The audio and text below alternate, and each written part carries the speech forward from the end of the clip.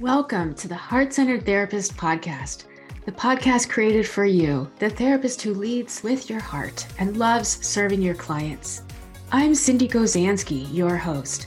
I know that being a heart-centered therapist is immensely rewarding and powerful and intensely challenging and difficult.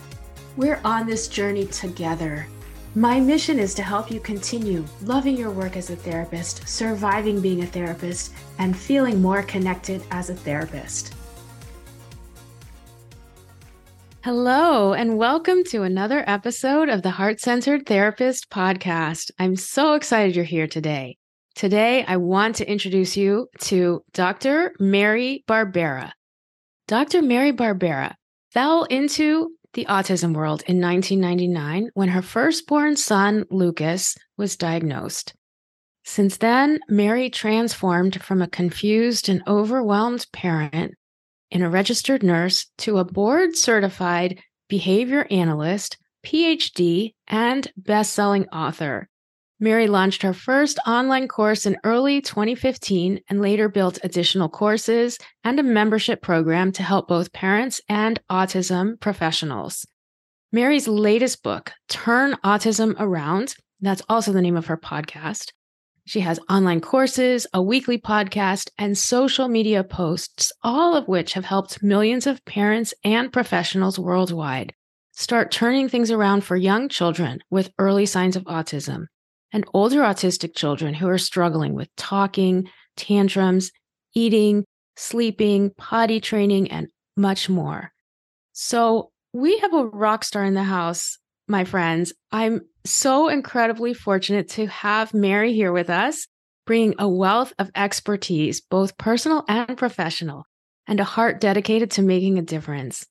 So welcome, and let's get ready for an inspiring conversation about autism intervention. Hello, Mary. Hi, Cindy. Thank you for having me on. Oh, it's a pleasure. I'm so excited. There's so much to share. You have amazing wealth of resources. You are an author, a highly esteemed trainer. You have so much to offer, but I always love starting by asking my guests about my mission, being heart-centered. And what does heart-centered mean to you? Yeah, it's a great question. And I don't think I've ever gotten that question before. But I think just overall, in the year 2000, I heard a presenter by the name of Glenn Latham. He had his PhD in special education. And I heard him speak at an autism conference. And he basically, with 1 hour, really changed my life and my focus. But his mantra was, we all need 8 positives to every negative. And he proved with research over the decades in the 70s and 80s starting that kids in special education received a lot more negatives than positives. You know, it didn't have to be people yelling at them, but, I told you to stand in line, keep your hands to yourself, all those negative, threats and punishment. And he really felt strongly that everybody needs, some people say 5 positives to every negative, but his mantra was 8 positives to every negative. So I think with that in mind, I go about my day trying to be as positive as possible. And I think that is probably the whole crux of heart-centered therapy and heart-centered interactions with anybody, with or without disabilities or mental health issues. And the other thing that I've learned over the years as a behavior analyst is if you see problem behaviors, whether you're talking about an adult working at Walmart or a child in special education, if you see problem behaviors, the demands are probably too high and or reinforcement is too low. And we really need to flip that and make it a lot more positive. And there's probably, prerequisite skills and things that are missing. So in my work as a trainer, the idea that the student is never wrong, if the student isn't learning or making progress, then your demands are too high, you're missing prerequisite skills, and your reinforcement is probably too low. So I hope that answers kind of where I'm at. Maybe it's a way different answer than you're used to, but with all my hats on, registered nurse, behavior analyst, mom to a son with autism, mom to a typical son, online course creator, author. I think that's, just be kind, be nice, realize that everybody's coming forth with their own backgrounds and their own baggage and their own learning histories and their own reinforcement and their own history of probably too many negatives, and try to flip that around. Mm-hmm. Oh, I mean, this is such a great and exciting answer, because we don't often have somebody like you who wears so many different hats and can speak to different like niches within the listenership. And so it's actually really great. And I love that you look at the way you can have compassion for somebody else, based on, they might not be getting the reinforcements they need, or their positions, without adequate support, and bringing in the positives that inform our personal world and our professional world. It's so important. That really does come from the heart. I think that's amazing. And we're lucky to have you, because we don't often get somebody who can talk from the behavior analyst position, which is so key for parents and therapists who are dealing with, like you said, somebody who has autism or is not typical, whether we're talking about pure autism or speech and language delay or something else. And so it's really, really important to have you here and to like start from the beginning. You said you're an autism mom, and then you're also a mom of a typical kid and everything else. So what about like going back to when, you were a mom to Lucas? What happened? What Yeah. was it like? Yeah. So I had a master's degree in nursing administration from Penn, and I worked as a nurse manager. I married Charles. We're still married, and he was a emergency medicine resident Oh, at wow. the same hospital, at Jefferson Hospital in Philadelphia. So I was pregnant when we moved back to my hometown of Reading, Pennsylvania, pregnant with Lucas. So I got done my job, moved. He started as an attending. And so we were really excited about the first baby, of course, and had Lucas. He seemed to be developing great, actually ahead of schedule. At 8 months old, people told me that they went to play dates with us and went home and were like, oh my God, like Lucas Barbera is just like really amazing. Like he would do sing-songy games, and he would say hi to people at 8 months of age, like language wise and social. He was really social. So he started to regress when I was pregnant with Spencer, and they're only 18 months apart. Oh, wow. But it was subtle. It wasn't like one morning he regressed. It was, I was pregnant and he was suddenly becoming a picky eater, not doing like, why isn't he saying hi to the camera anymore? And just subtle differences. But then, well, each child's different. They go through phases. You're weaning off baby food. You're weaning breastfeeding. It's like, okay, Nothing to raise a big flag. it's winter time. So after the baby was born, my husband started to get concerned. Of course, then the baby got RSV and Lucas got RSV right away. So we were like sick and watching Barney, and I was just trying to but my husband was concerned because Lucas's reaction to the baby was like completely clueless. Like we could have literally brought home a plastic baby doll for as much as he was aware. And I thought, well, he's only 18. I was just turning 18 months, and, babies vary. But he, in his work as an emergency medicine physician, saw other 15-month-olds, 18-month-olds, at least patting the mommy's belly and playing with the baby a little bit, aware. So it was after Spencer's first well visit. He told me when I was taking the baby, can you ask him how many words Lucas should have? So I asked the doctor, and Lucas was 21 months of age. So the doctor told me 20 words or 25 words or something like that. So I'm driving home, and it's a short drive. It's like 10 minutes. And I'm like, E-I-E-I-O is 5 words. Like I was grasping Yeah. at straws. Oh He had gosh. this little phrase that he would say, please do not feed the ducks quack, quack. Like, but it was delayed echolalia, Mm. which was just a script, a sing-songy script that he would say. But like literally I was counting Hoping for words. any words or sounds or word approximations. And some of these words I didn't hear for like a month. And I was counting them. So I got home and the baby did fine at the well visit. And then Charlie said, well, what did he say about Lucas's words? And I said, oh, he said he has, he needed about 25 words. And then Charlie's like, but he doesn't have 25 words. And I was like, oh no, I counted. He does.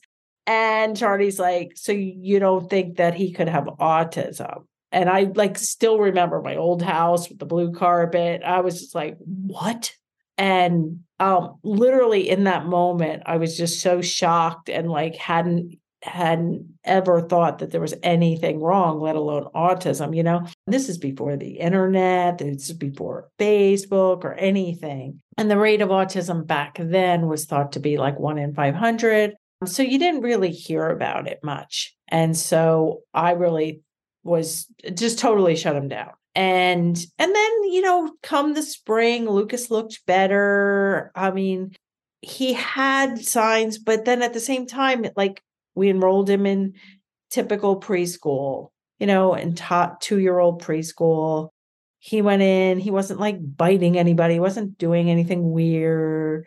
I didn't have any separation anxiety. But then by mid-year, the teacher and the director, and he had started speech therapy, which in the beginning, the reports were like, well, we have, really good prognosis but it was both an expressive and a receptive delay. Mm-hmm. I mean, the real, thing is that now I'm thinking back, if I had the information in my newest book, Turn Autism Around, which is for toddlers, for me back in the late 1990s when my husband first met, Which did not exist. if I had this information back then, I really, really believe that Lucas would be graduated from college driving. I mean, he would still have autism probably, Right. but I had no idea what to do. And it was the day before he was 3, he was diagnosed. And he was diagnosed, even though he had completed a whole year by himself in 2-year-old preschool, he was diagnosed with moderate to severe autism. Mm. And even my husband thought it was going to be mild autism. So then it was moderate to severe. And then I felt extra guilty. And I'm like, oh, but I read a book and you can make this better. And, kids can become, at the time, there was a lot of talk about becoming indistinguishable and really. And he's like, yeah, like he didn't say, like if you would have brought him in when he was 21 months, Right. but that's what he said, basically. Mm. Like now it was a little too late for that. But I still was like, I felt very guilty about my denial. And I thought, well, some of these kids in the original studies to show the treatment outcomes were 3. Lucas just turned 3. I was going to just try my best to turn things around as much as possible. And we did. He made progress, but he's 27 years old now. He's still affected by moderate to severe autism. He has a mild intellectual disability. He needs 24/7 care. But then I became a professional and I have worked with kids along the way who have done really well. I mean, Lucas has done well. Yeah. For him, with his, But you've also shortened the curve or the journey to treatment because of being able to help parents much earlier. Like it was such a long, protracted journey for you to figure out, to get Lucas the diagnosis, to give the parents tools and strategies for you and your husband, right? And so now this is what you're helping other parents and families do, like start to see what's happening for their kids when they're little, when they're babies and toddlers, and then give them ways that they can start to make a difference, bring in those positives, right? Just like we said at the beginning. And break everything down. And, and unfortunately, now the rate it was 1 in 500. Now the rate is like 1 in 36, worse for boys, like 1 in 24. Now the waiting lists for an evaluation take 9 months to 2 years. And so now there's less denial, less stigma, more information, but there's almost too much information out there. There's reams and reams of information. Like I have one of my online participants, Ruth, who joined my course last fall, but when she was going to join my course, she came to like a Q&A call or whatever I was doing. And she got on and she was all excited. She's like, I've listened to every single one of your podcasts and I made some gains with sleep and potty, but my child's still not talking. And I'm like, you have to join the course. And I calculated, like my episodes used to be like 45 minutes long. And I calculated that just in those 200 episodes, let alone other things that are out there that she's watched, or it was 165 hours of content that she took in and tried to make some gains. But it's complicated when you're trying to change all of these behaviors at the same time. You're trying to reduce problem behaviors. You're trying to increase talking. You're trying to increase picky eating. You're trying to improve, going to the doctor without screaming. You're trying to improve all these things. And it's like podcast listening or reading my book, while it's great to take action, you really have to get the information in a broken down way and get community support so that when you get stuck, when they throw Mr. Potato Head across the room, you're not like, oh, shoot, I don't know what to do. Right. The community support is so huge. And then chunking down the learning, that's important for all of us. And you know that because of your training, right? And so there's such a parallel process here. Thank you so much for sharing this vulnerable side of your journey and your family's journey, Mary. It's really going to help normalize for what some people are going through, that they feel like they're the only ones, like how could they talk about this? I feel so guilty, whatever. So thank you for that. Applied behavior analysis. What is that? The science of it. I know it could take like volumes and volumes, but just to kind of give us a working understanding. Yeah. So your listeners are mostly therapists, right? So they've heard of ABA, applied behavior analysis, and they may hear that ABA is bad. There's a lot of controversy. There wasn't the controversy back in the late 1990s. That's what was and still is the most proven path to turn things around, whatever that means. But in the last couple of decades, especially with social media and kids progressing, lots more kids were diagnosed officially and progressing, autism is a huge spectrum, right? So you have, with or without treatment, you have people on the high end of the spectrum that are working in jobs and creative jobs and engineering jobs and whatever jobs, maybe they were never diagnosed. Maybe they were diagnosed in middle school or high school. Maybe they are self-diagnosed or diagnosed as an adult, but you have a subset of people, and I'm not sure what percentage of the spectrum is in this camp, but they're able to advocate for themselves. They're able to go online and advocate for themselves. And over the years, just like anything, medicine was a lot different back 2, 3, 4 decades ago. What was kosher to do research on has changed, right? People used to spank their kids, and that wasn't child abuse back then. So things have changed. So obviously the first ABA programs for kids with autism, they involved like some punishment and things like that don't look good and aren't good. And that's why I think my ABA approach is different, because of my nursing and my mom background and, my positive background, child-friendly background. And there's no reason to put punishment in place. But anyway, it's morphed in, but the subset of self-advocates, they don't like the sound of ABA. So ABA programs for kids with autism are done in different ways. But then there's the ABA science, applied behavior analysis, which is the science of changing behavior, socially significant or important behavior. That's all it is a science. So when people say they don't like ABA or they hate ABA or ABA is abuse, well, they're talking about a program based on the science, because the science is always working. Your listeners would not be listening. You would not be talking to me if there was not some reinforcing value in it all. I wouldn't have shown up. I wouldn't have an online business. You wouldn't be talking to me. Your listeners wouldn't be listening if it wasn't information that was appealing to them.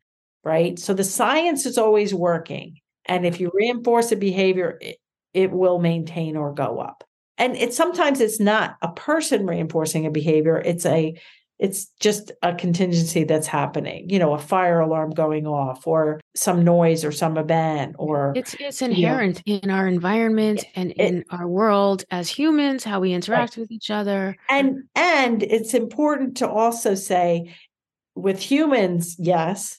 And it's all based on animal research, pigeons and rats. And so are pharmaceuticals tested on animals first. And so are, everything's tested because we are animals. So people say, well, I don't want to treat my child like a dog, or I don't want to, First off, you're not advocating that. No, but the principles of reinforcement, punishment, shaping, extinction, like chaining, have all been proven and tested out with animals.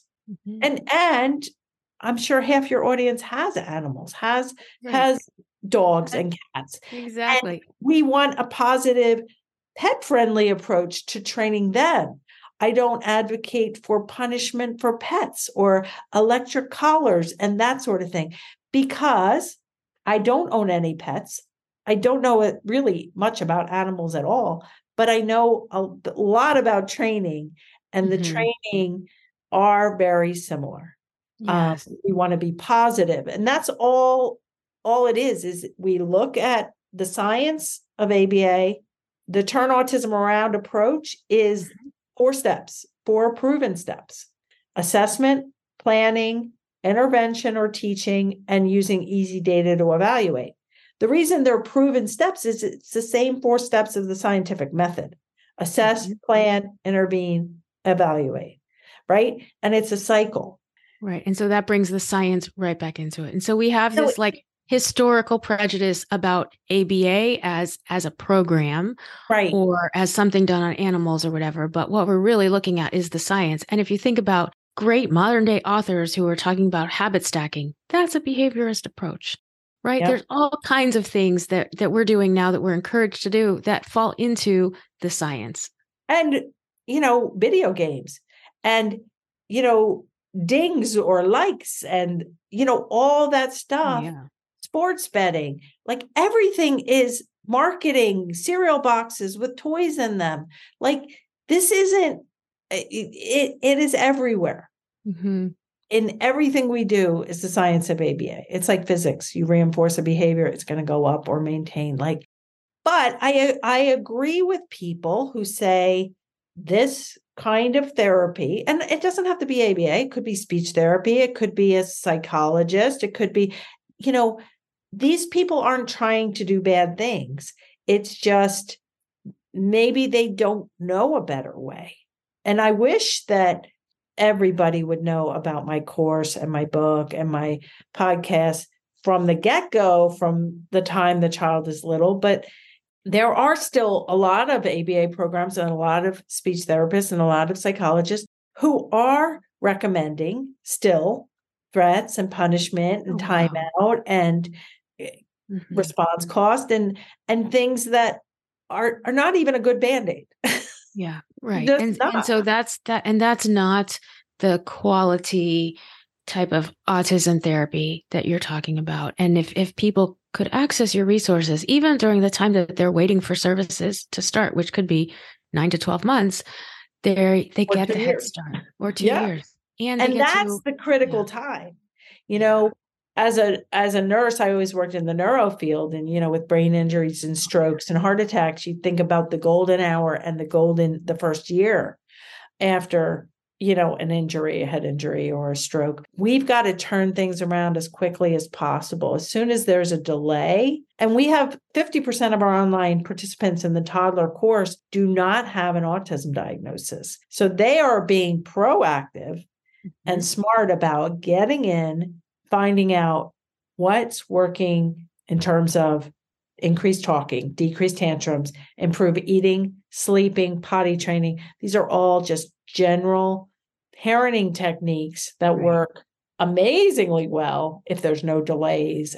They still work well for all kids. They will work well for everybody. And they're a lot harder to put in place, especially for older kids who've had other therapies that they're more resistant because they just, just like everybody you see, the older you get, the more probably trauma that you've experienced, absolutely, trauma in treatment, trauma in your family life. And then that's hard to undo in addition to all your developmental delays or expecting that, the person you interact with is going to respond negatively or reject you, or, it goes back to the importance of those positives and what supports are needed. I'm so glad you brought up also how the toddler course can help regular kiddos, like just basic parenting.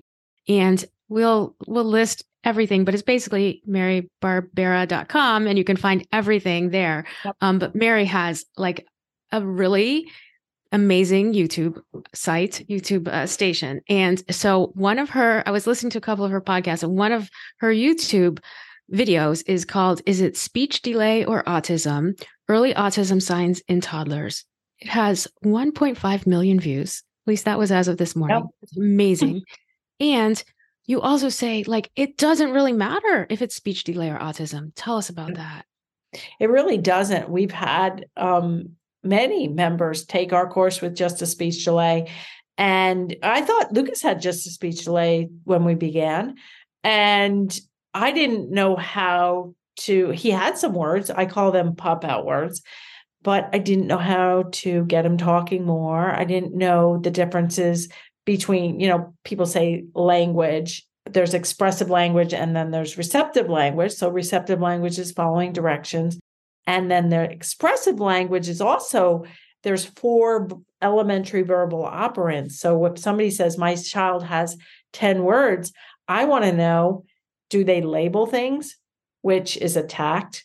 Can they request things, which is really what we want? It's a mand. And can they echo? I say ball, you say ball. That's an echoic. Or can they answer questions or fill in the blank? That's an interverbal. So these 4 elementary verbal operands are also at play. So when you're talking about a speech delay, it's expressive and or receptive, right? So those basic things. And then we don't want a kid who's just like obsessively looking through books and saying ball, train, truck, car, and not requesting juice. Requesting open to go outside. So they're missing like an understanding. They're missing they have the motivation to get things, but they don't know how to ask for things. And if you don't know how to ask for things, think of it, Cindy, where you're going to a foreign country and no words. Right.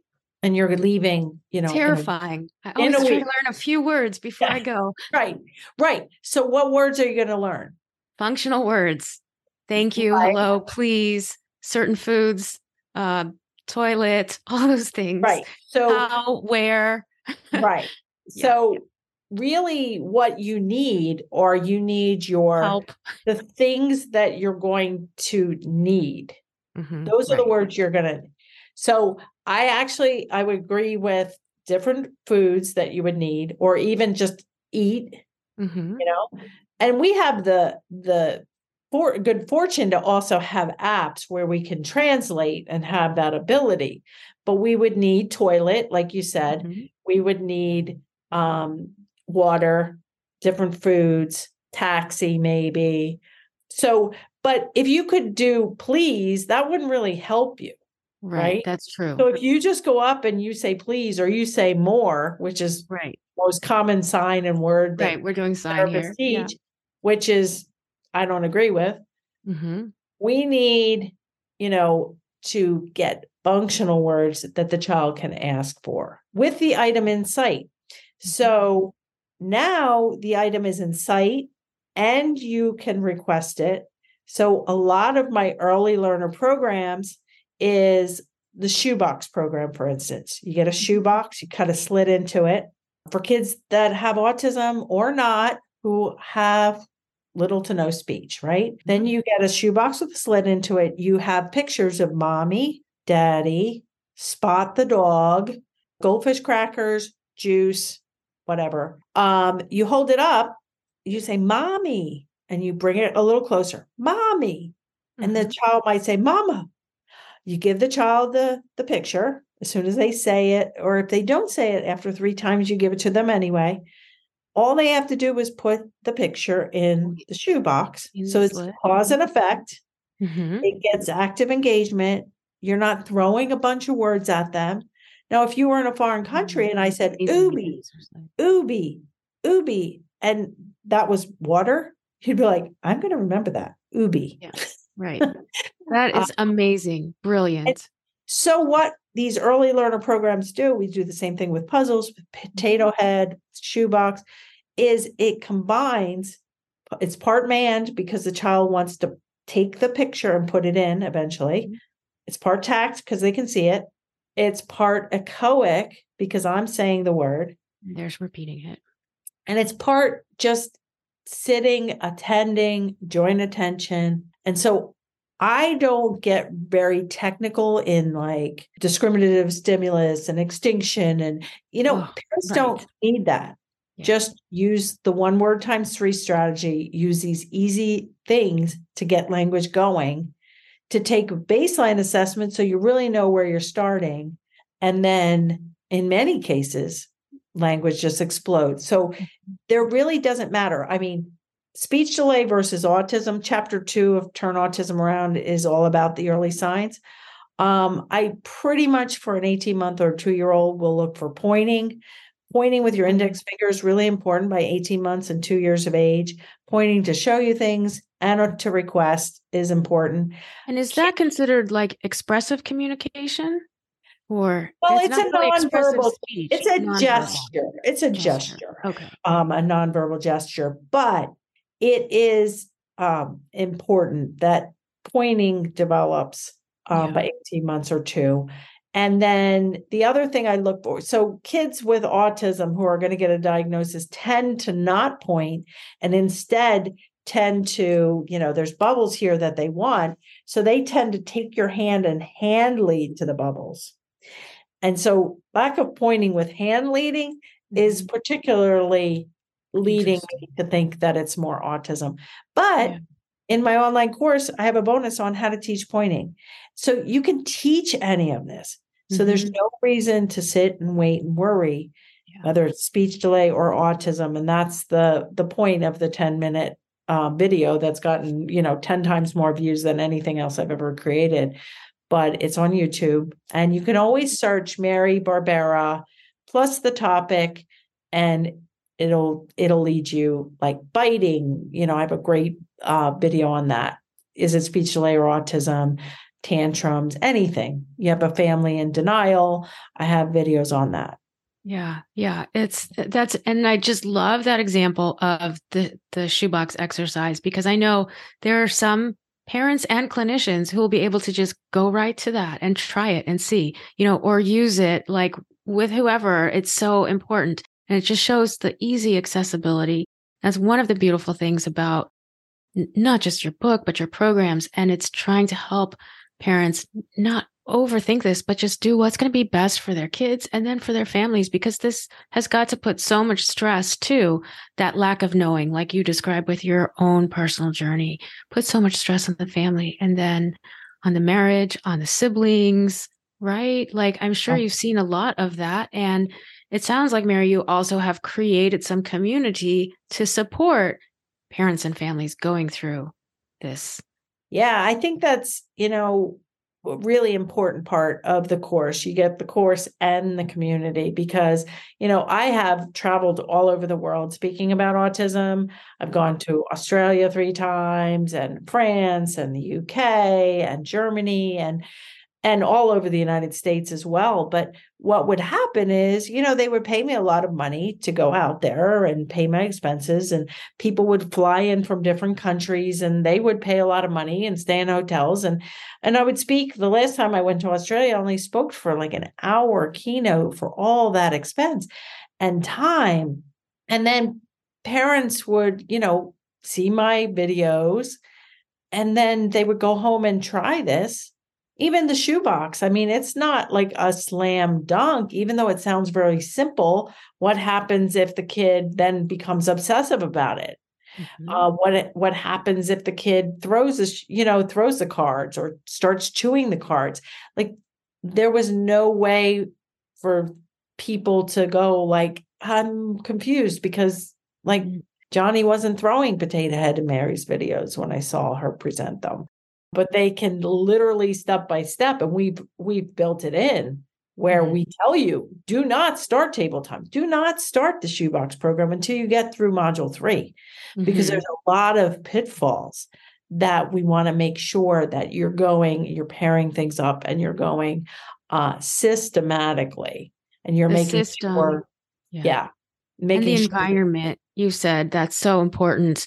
The type of learning environment that you set up and that is aligned for the child. Mhm. Yeah. And then it's based on their particular strengths and needs. Because you might have a 14-month-old or an 18-month-old who's not talking at all, which isn't that alarming, right?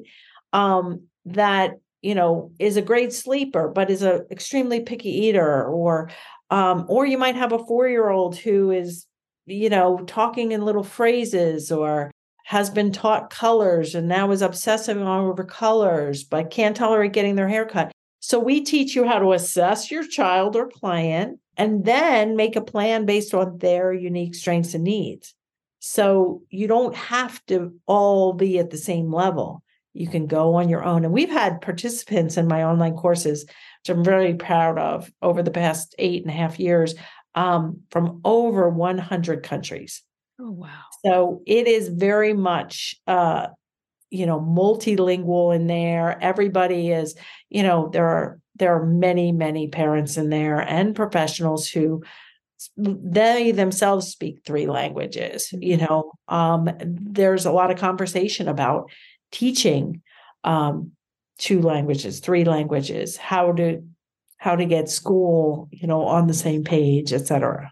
Yeah. Well, that's such a beautiful thing to be proud of and to create this type of resource and community where other people don't feel so alone when they're going through this or so singled out, because it can be negative to also, get feedback from your preschool or from your daycare, right? Like even that isn't always positive, because the preschools are overworked and understaffed and the parents And it, don't always it know what to do. it might not be a good fit for the preschool. Like I do have a video, if you could search Mary Barbera kicked out of preschool. Oh, Um, yeah.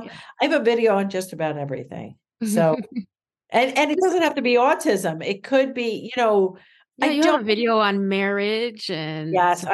I have podcasts on marriage, what marriage couples therapists need to know about autism. I did a talk on that, and that's a podcast. Um, yeah, I have lots of things on grandparenting, on siblings, on problem behaviors, you name it. It's probably Yeah. there. Yeah, right. I think it's really cool that you also provide this training for clinicians, whether it's, certified ABA clinicians, because they don't always get the same practical information in their training programs. And I certainly see it from the therapist perspective of what interns get in terms of counseling skills and actual practical application of that. And so I imagine you're giving the clinicians much more hands-on understanding and experience. Yeah, I am. And, we train parents and professionals together. And I think the key role of the therapist, no matter if they're a ABA therapist or psychologist or a marriage counselor, is to support the family, but also to learn these techniques because you might be out there giving, not, I don't want to say the wrong advice, but advice like take away the electronics or, he's got to learn. And it's like that threats of punishment and punishment will almost always backfire. And there are proactive ways to, especially for kids that are not conversational, that don't have the skills. I'm not an expert on kids with super high functioning autism. I mean, I've worked with many, but I don't have a course for them because it is so, with your clients with mental health issues, a lot of high functioning autistic people who are fully conversational, they do have a higher incidence of other mental health disorders such as obsessive compulsive and ADHD and ADHD, bipolar and social anxiety and anxiety. depression and maybe the children who can't communicate also have those issues, but they can't converse and tell us exactly. But it doesn't matter. Like I am so not about, well, that's because they have a diagnosis of ODD or OCD. No, that it's behavior, and good behaviors can be increased and problem behaviors can be decreased. And regardless of the diagnosis, the medication they're on, or even the family background. I mean, there are certainly harder situations in many cases where, you have the family that has no time and no resources and no breaks and no ability to pay babysitters or, no cars, no computers. Like, I'm not So many saying everybody barriers. can turn this around at the same rate, but if Yeah. you have a highly motivated parent with enough resources to be able to dive in and enough motivation to really, and enough hope that they truly can make a difference, I don't think it's ever too early or too late to try. Oh, yeah. You provide so much hope. I think that's key, Mary. You really provide so much hope. And when somebody lands on your website, they feel that hope and they see the possibilities of change. And early intervention is so important, and it's not too late. I love how you say that. But we've found more and more like the sooner the better. And so you're really focused on helping parents of especially young kids to try to help them way sooner and have a much more like fulfillment in their lives, so much more satisfaction as kids and parents together. Yeah. Yeah. I wanted for you to just say something about this because I thought it was really important for our listeners, whether they're parents or clinicians. I was listening to one of your podcasts and you were talking about how important it is for somebody, maybe it's the mom or usually it's the mom, or for somebody to like kind of put their hand up and say, okay, I'm it. I'm the one who's going to be like captain or quarterback or whatever you call it, because there's such a team involved. And this just seems to me so important in terms of like creating a good care model. If you could just tell us a little bit about like, what is this notion of captain?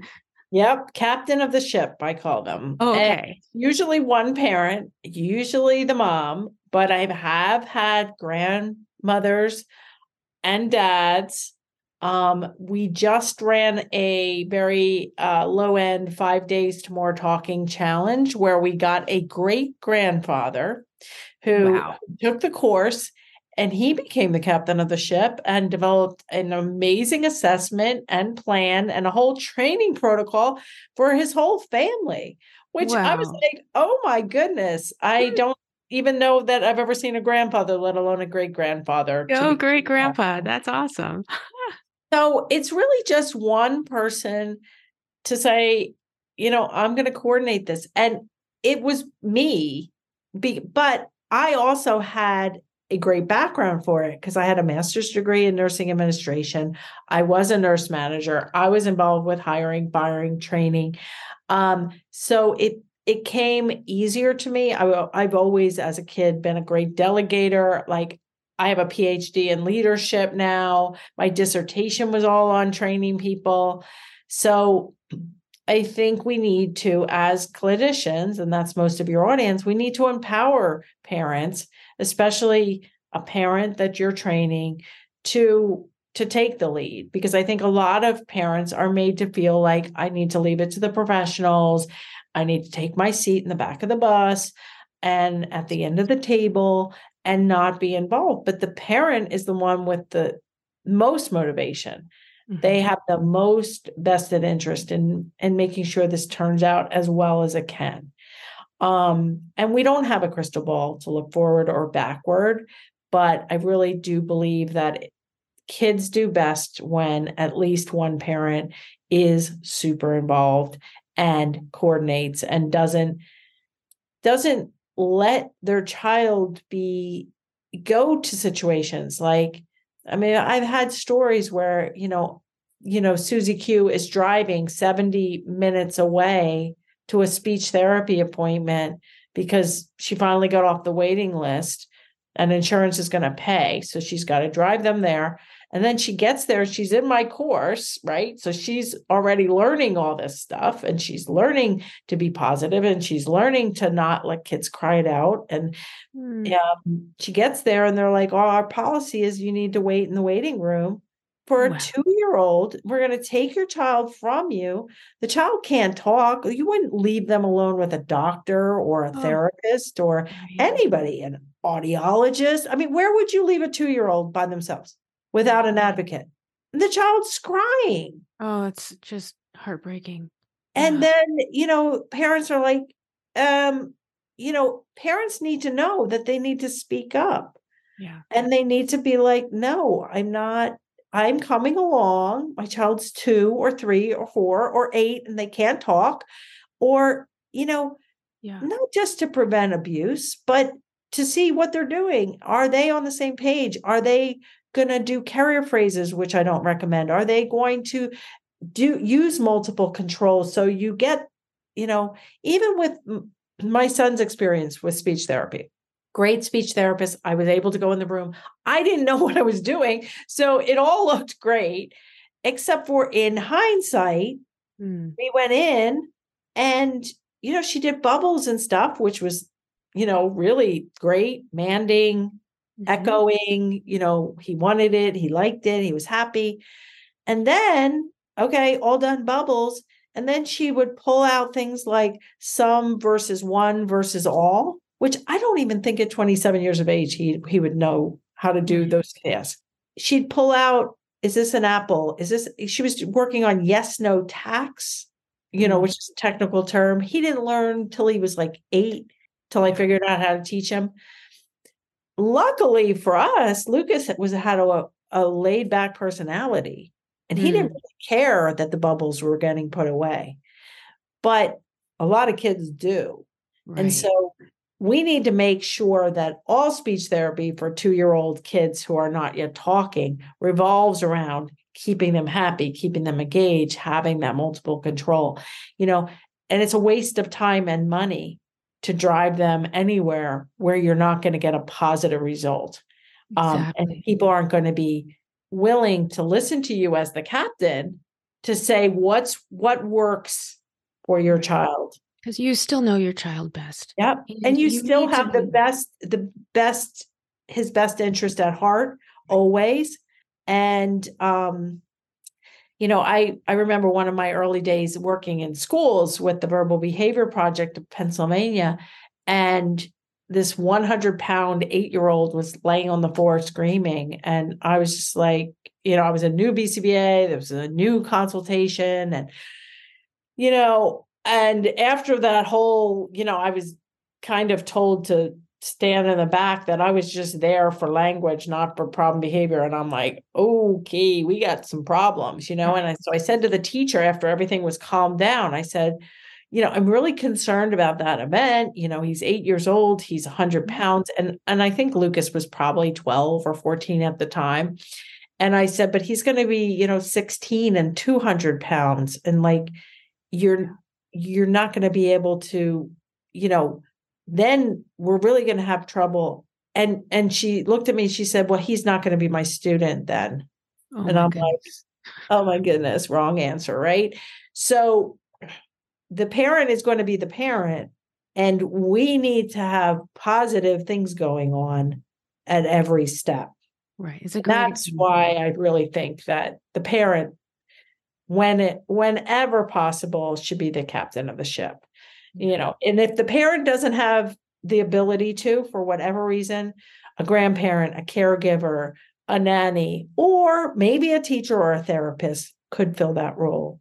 Mhm. Just really not sure how that person would be paid to fill that role. Right, right. And ideally though, we want to empower the parent, right? I'm thinking about, a BCBA who goes into the home, or maybe it's a therapist who does HCT or home visits, right? To help empower the parents that this is your responsibility. This is what's going to create attunement with you and your child, that they know you're going to have their back. I mean, I remember a client who took her son, who was probably like maybe 12, to physical therapy, and they were still told to wait in the car. And that wasn't okay for the son and the mom, right?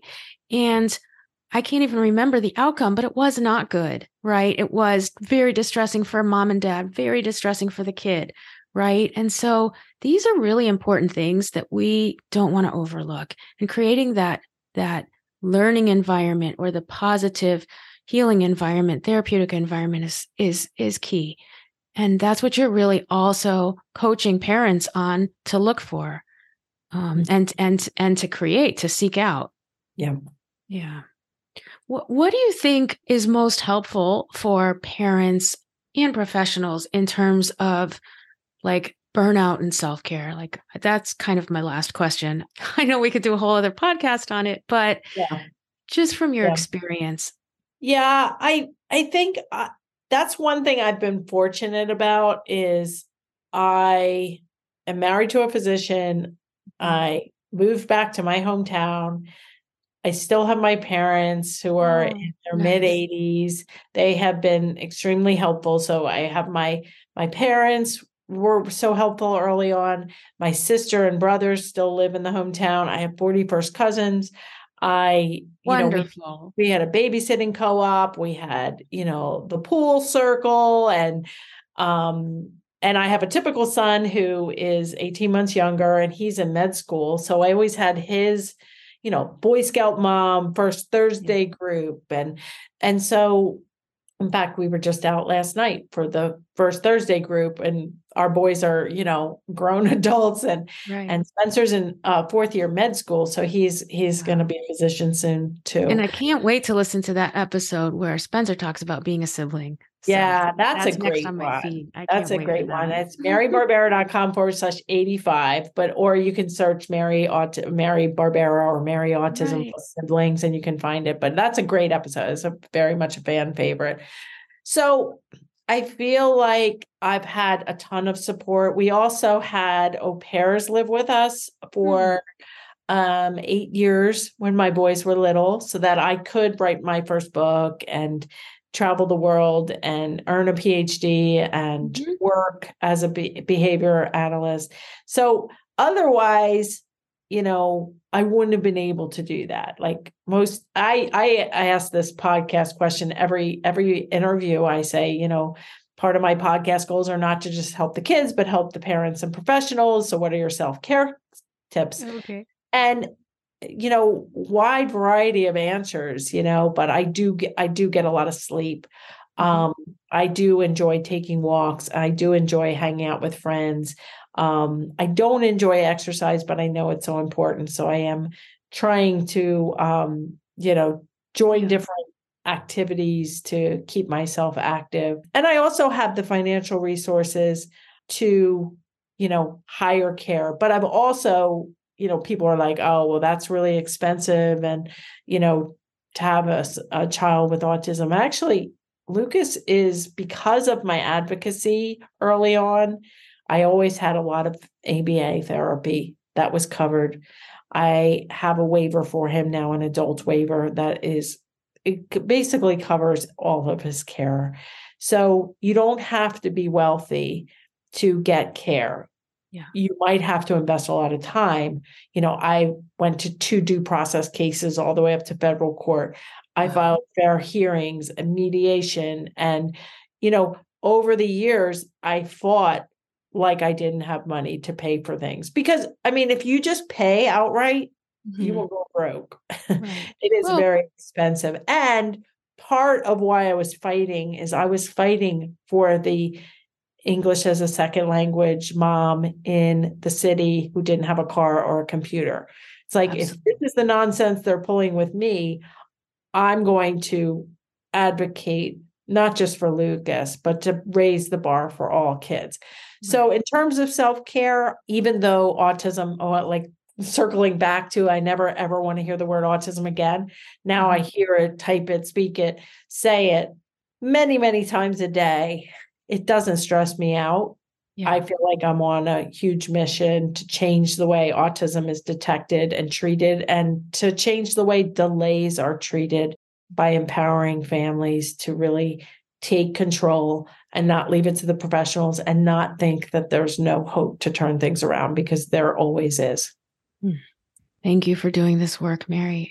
And your Yeah. mission. I mean, it's so needed, necessary, and your heart just bursts through as you talk about it. And I think in some ways, even your self-care is pursuing what's meaningful to you professionally and your identity and your goals. And sometimes we miss that in self-care because we think it's got to be like, softer and smushy, but it can be like driven that way because Yeah. that helps us stay aligned with ourselves and our identity. And so then we don't burn out.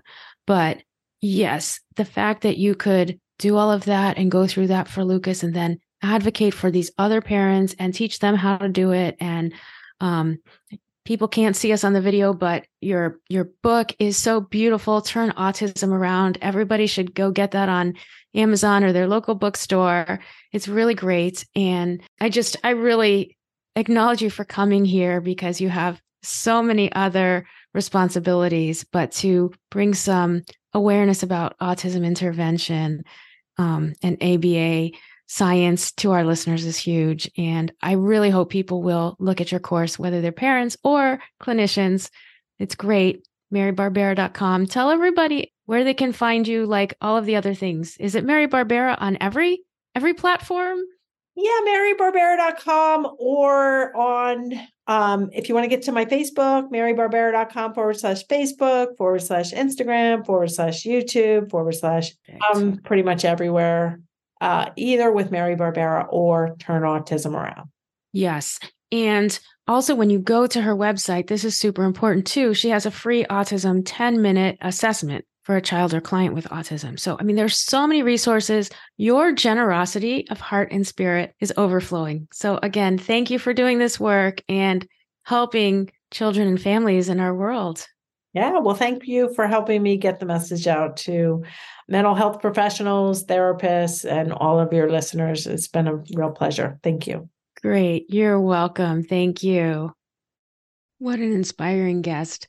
I was so happy to have Dr. Mary Barbera on the show today. Not all of us work with autism.